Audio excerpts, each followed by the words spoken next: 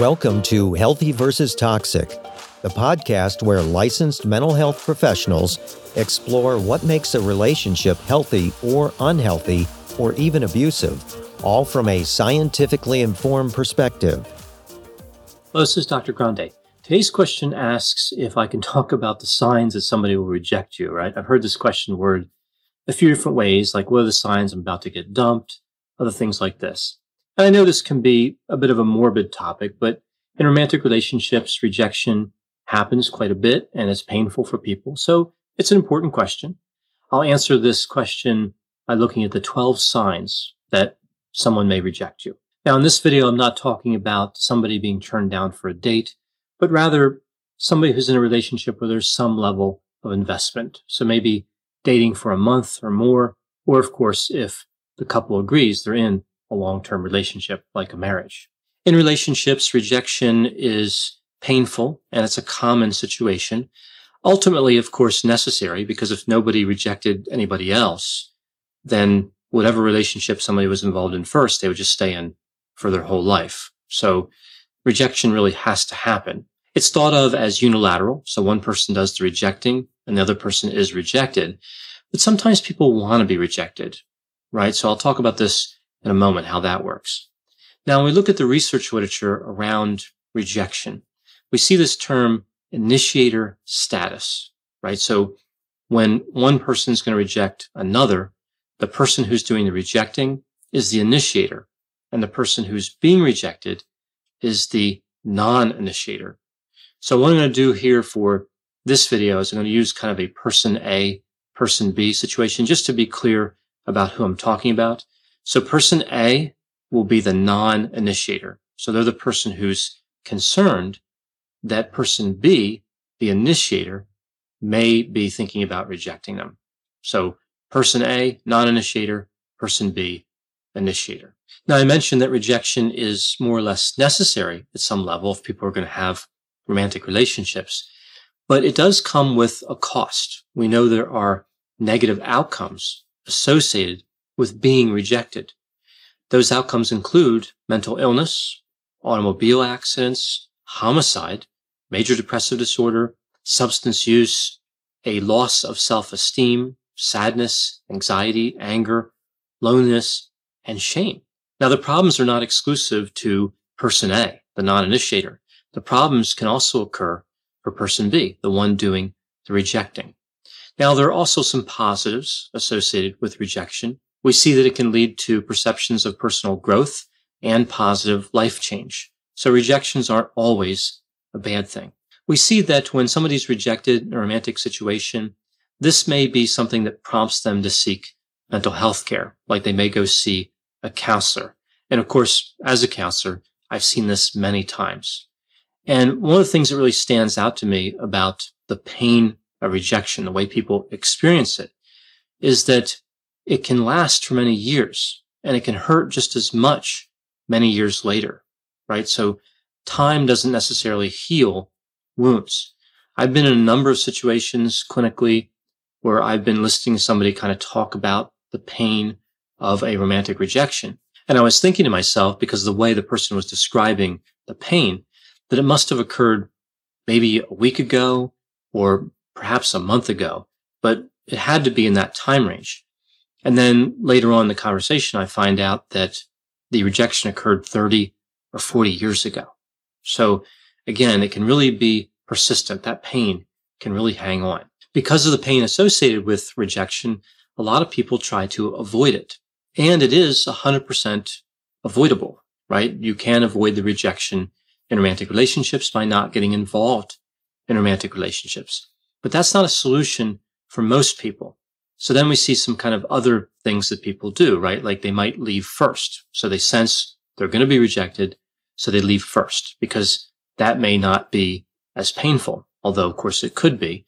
We also see people will try to improve the relationship. So they sense the rejection's coming and they'll try to do more, be more engaging, communicate more. And this can help. Certainly this can prevent some relationships from failing. But sometimes people just aren't compatible, right? So rejection, at least in some cases, is inevitable. So why does someone reject someone else in the context of romantic relationships? Why is there a person B out there? Many of them, in fact. Well, we see that the relationship may not be working for them. They decide not to invest the effort. Could be compatibility issues. Could be that they found somebody better, or they believe that there's somebody better out there. So they want to disengage from that relationship so they can be kind of available again to engage in other relationships. It could be that person B was treated in a way that made them feel unwanted. So they struck first. I touched on this before, not wanting to wait around to find out what happens next. A good analogy to this is the idea in an employment situation of a constructive discharge. So if there's an employee working for an employer, that employer may want that employee to quit. So that employer may want the employee to leave, but the employer doesn't want to fire them, or they're worried about legal liability or something. So they make the employee's life difficult, right? They give them fewer hours to work or an unpleasant work assignment. And eventually the employee is the one that rejects the employer. The employee quits. But of course, the employer caused that, right? So when we see a rejection occur in a romantic relationship, we can't really assign blame, even though, of course, we don't necessarily need to assign blame at all because it's a natural part of many relationships. But if we were going to assign blame, it's not as clear as putting it on the initiator. Sometimes the non-initiator actually does initiate the rejection in a manipulative way. Sometimes rejections happen because of a mistake. So person B is impulsive and they have an error in judgment and they reject person A. They might regret it. It might be too late to fix it, but that could be one of the reasons why the rejection took place.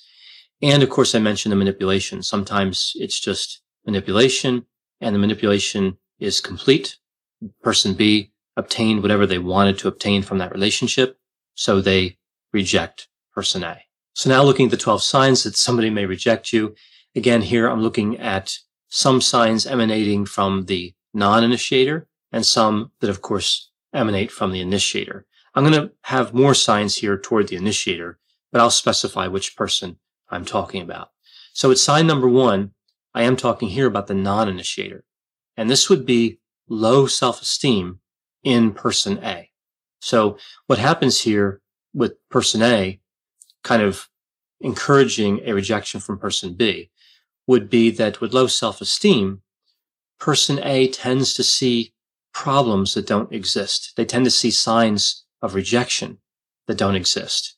And they start to back away from that relationship. They create distance and they weaken the level of attachment, right? It affects the attachment quality. So low self-esteem really can lead to a self-fulfilling prophecy.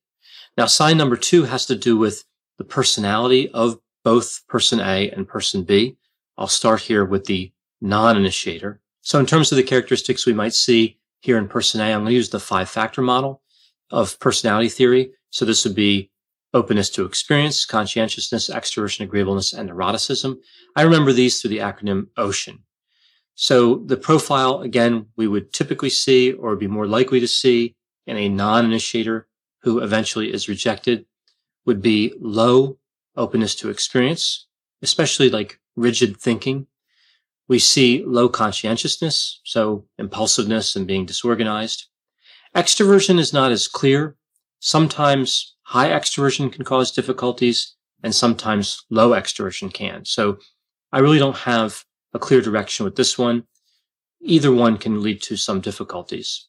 Being in the middle is probably the most ideal to avoid rejection.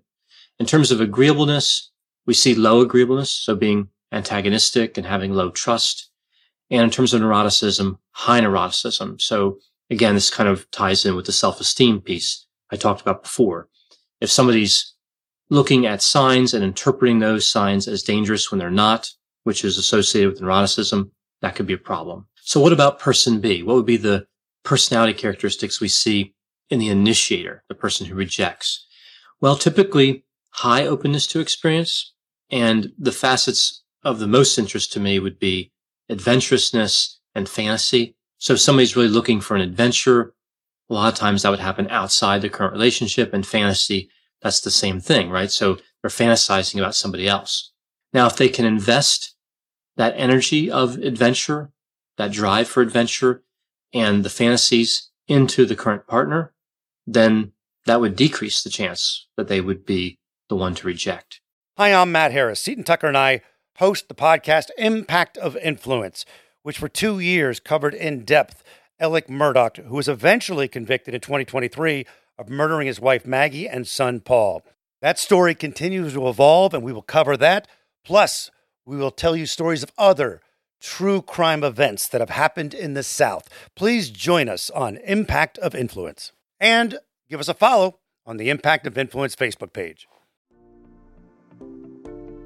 Welcome to the Bravery Academy. My name is Emma Ferris and I'm your host. This podcast is crafted to share the stories of courageous individuals who have overcome adversity and found the courage to live their best lives. We'll explore the science of well-being, courage and connection, and interview top thought leaders, game changers, and survivors. It is from these stories that we learn what resilience is, how to heal, how to recover, and how to be brave. Now, in terms of conscientiousness, of course, low conscientiousness, impulsivity would be more associated with rejection. Here with the initiator, extroversion would clearly be more tied to being the one who rejects, because people who are extroverted tend to cheat more, they tend to be more talkative, and they tend to flirt more. All of these things tied to rejection. Low agreeableness, just like for the non-initiator, would be a problem, being antagonistic. Now, in terms of neuroticism, this can get a bit tricky. So with high neuroticism, somebody would be impulsive, emotionally reactive. But with the impulsive behavior, we would see it's the type of behavior where somebody can't resist temptation. That's the type of impulsivity we see with high neuroticism. It's different than the disorganized impulsivity we see with low conscientiousness. So certainly high neuroticism in that way would be problematic, but also low neuroticism could be problematic, because with low neuroticism, somebody really isn't afraid. They're not afraid to lose the relationship. They may be cold, distant, and have a lack of empathy. So that could make it easier for somebody to reject somebody else. Without that empathy component kind of keeping them in check, again, rejecting becomes fairly easy. So moving on to sign number 3. This one has to do with more complex personality structures, so combinations of traits. The first one that comes to mind here under sign number 3 would be narcissism. So this would be for the initiator, right? So narcissism, the dark triad in general. So we see not just narcissism, but also psychopathy and Machiavellianism, and the subclinical sadism we see associated with the dark tetrad, right? That would also lead to somebody being more likely to reject. In terms of personality disorders, like the official mental disorders and the DSM, we see dependent personality disorder tied to the initiator rejecting. And this sounds counterintuitive. Like if somebody was dependent, why would they initiate the dissolution of a relationship? But what happens a lot of the time is somebody's dependent on somebody else, and they're always looking for a better source of support. So they find somebody who can support them better, and they break off that relationship. So that need to have support really outweighs feelings of affection, right? Now, of course, with some people with dependent personality disorder, they latch onto another person and never let go, right? So it really depends on the manifestation of the disorder. Other personality disorders, paranoid personality disorder, if somebody's distrusting and they're accusing people falsely, that makes them more likely to reject. We see borderline personality disorder. Now, this one's interesting because technically speaking, yes, somebody with BPD would be prone to reject a lot. But because of the idealization devaluation cycle, the love-hate cycle, they're also going to invite person A back into that relationship. So it's rejection, acceptance, back and forth. So who knows where that relationship is going to end, whether it's going to end on a rejection or on an acceptance. But technically, somebody with BPD, again, would tend to reject a lot. Now, I mentioned narcissism before. This, of course, includes narcissistic personality disorder, but we also see the other two personality disorders from cluster B associated with rejecting behavior. Antisocial personality disorder, probably due to that lack of empathy, and histrionic personality disorder, because that disorder is associated with having a lot of affairs. So again, if somebody's in a relationship, person B is in a relationship, and they want to have an affair, it makes sense that they would reject person A at some point. Sign number 4 is if person B is highly attracted to a characteristic that person A does not have, especially if person B develops an obsession around a particular characteristic. I've seen a number of characteristics in my clinical experience. People obsessed with money. So if person A does not have money, if person A does not have a body weight that person B wants, usually person B is looking for a lower body weight. If person A does not have the status, like the level of career success, sometimes person B wants a different personality in their partner. Sometimes they want a partner that does not use substances or who does use substances. Sometimes a criminal record can be problematic. They want somebody who doesn't have a criminal record, especially because that can interfere with employment. And a lot of the time, what I hear in these situations is that person B is looking for somebody more stable than person A, right? So stability is a characteristic that people can really take seriously and sometimes become obsessed with. Sign number 5 has to do with the opportunity to find alternatives. So if person B is exposed to a number of alternative mates, especially if it's something that happens on a regular basis, that increases the risk that they're going to wander off. And of course, that results in a rejection eventually.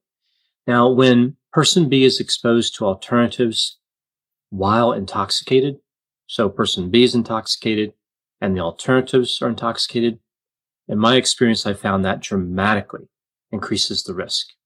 Now, there are certain situations where this would be expected, like if person B spends a lot of time at a bar, but I've also seen this in work settings, right? And we shouldn't see this in work settings. Like this is a little disturbing, but I have seen a number of work settings where substance use is fairly common and person B, so to speak, is exposed to a number of other potential mates. This, I think, is one of the really significant risk factors, right? Like combining exposure to alternatives with intoxication. This is not a good sign. This is something that often would lead to a rejection or at least some sort of problem in that primary relationship. If you throw extroversion into the same mix, which kind of makes sense based on that behavior, it's like dumping gasoline on a fire. It's really going to increase that risk even more dramatically. Sign number 6 has to do with deception. So lying, prevarication. This one's kind of interesting because if somebody has the tendency to lie, just by itself, that doesn't necessarily mean they're more likely to reject somebody else. It's really the link over to the dark triad traits I talked about before: narcissism, psychopathy, and Machiavellianism. Lying is associated with the dark triad. Now, lying may not be desirable and can cause other problems in a relationship. And certainly if somebody's lying about contact with alternatives, that could be problematic. But just looking at lying itself, it's not always really clear. Again, that association with the dark triad would probably point more toward risk. Sign number 7 is when person B tries to separate resources and kind of other similar items. So if person B has a concern over something that's shared in that relationship, like if person A and person B both have their phones on the same phone plan, and now all of a sudden person B wants to get their own phone plan, or they have their cars on the same insurance policy and person B wants to get their own policy, anything that kind of creates separation or distance could be indicating a rejection is coming up. Sign number 8 is if we see dissatisfaction in terms of sex. And this can work a lot of different ways. What we see quite a bit in clinical work is that more so with men, they tend to be upset about the quantity of sex being low, and more so with women, it's the quality. Now, again, there are, of course, exceptions to that. But again, if we see dissatisfaction in terms of intimacy, that's going to be something that points toward rejection. Sign number 9 applies to both person A and person B. And this is really also kind of a characteristic of the couple. And this is when the couple has a poor mechanism for resolving problems. So what can happen sometimes in relationships is both people can kind of see there's a problem and they can talk through it and they can work it out, or they can come to a conclusion that doesn't make sense for them to be together. So again, there really isn't a rejection, but rather they agree the relationship should end. When there are poor mechanisms for resolving problems, we don't see that kind of migration over toward some sort of solution. And person B ends up rejecting, right? So we just end up in a situation where other mediation options aren't really available, and it kind of goes to a more drastic option. Sign number 10 is when person B slowly decreases contact. So if person A sends a text message and person B usually responds in an hour or two, and now they're taking a couple of days, or if they're slow to return phone calls and just really spending less time with person A in general, that could be a way of them trying to signal that they want the relationship to end. But again, they just don't want to take that difficult step of rejecting. That's a fairly good sign, right? So slowly decreasing contact, and especially if it's a really dramatic change, if you look at it like weeks later or a month later, right? So a couple is spending time together every day, and now they're seeing each other once a week.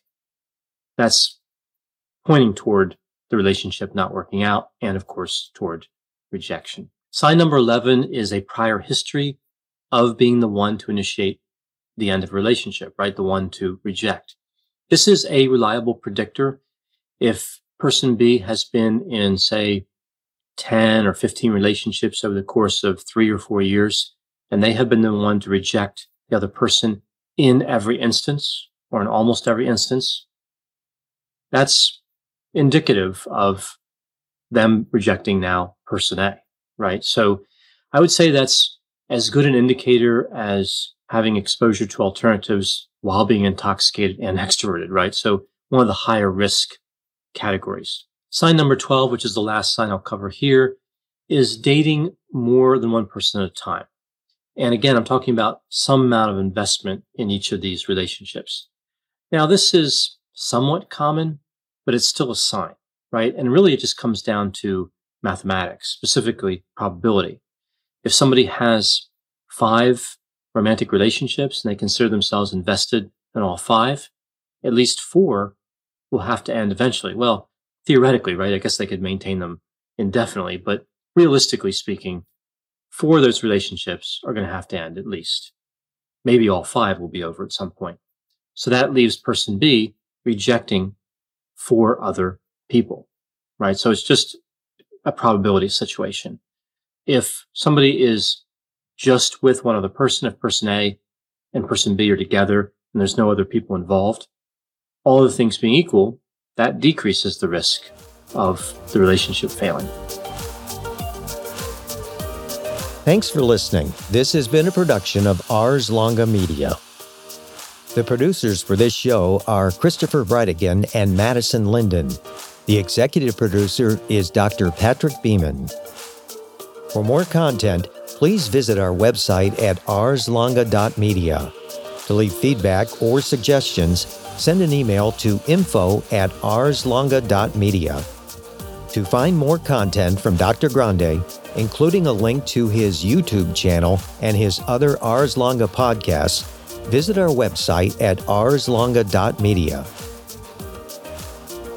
This podcast is intended for informational purposes only and should not be construed as medical or mental health advice. Ars Longa, Vita Brevis.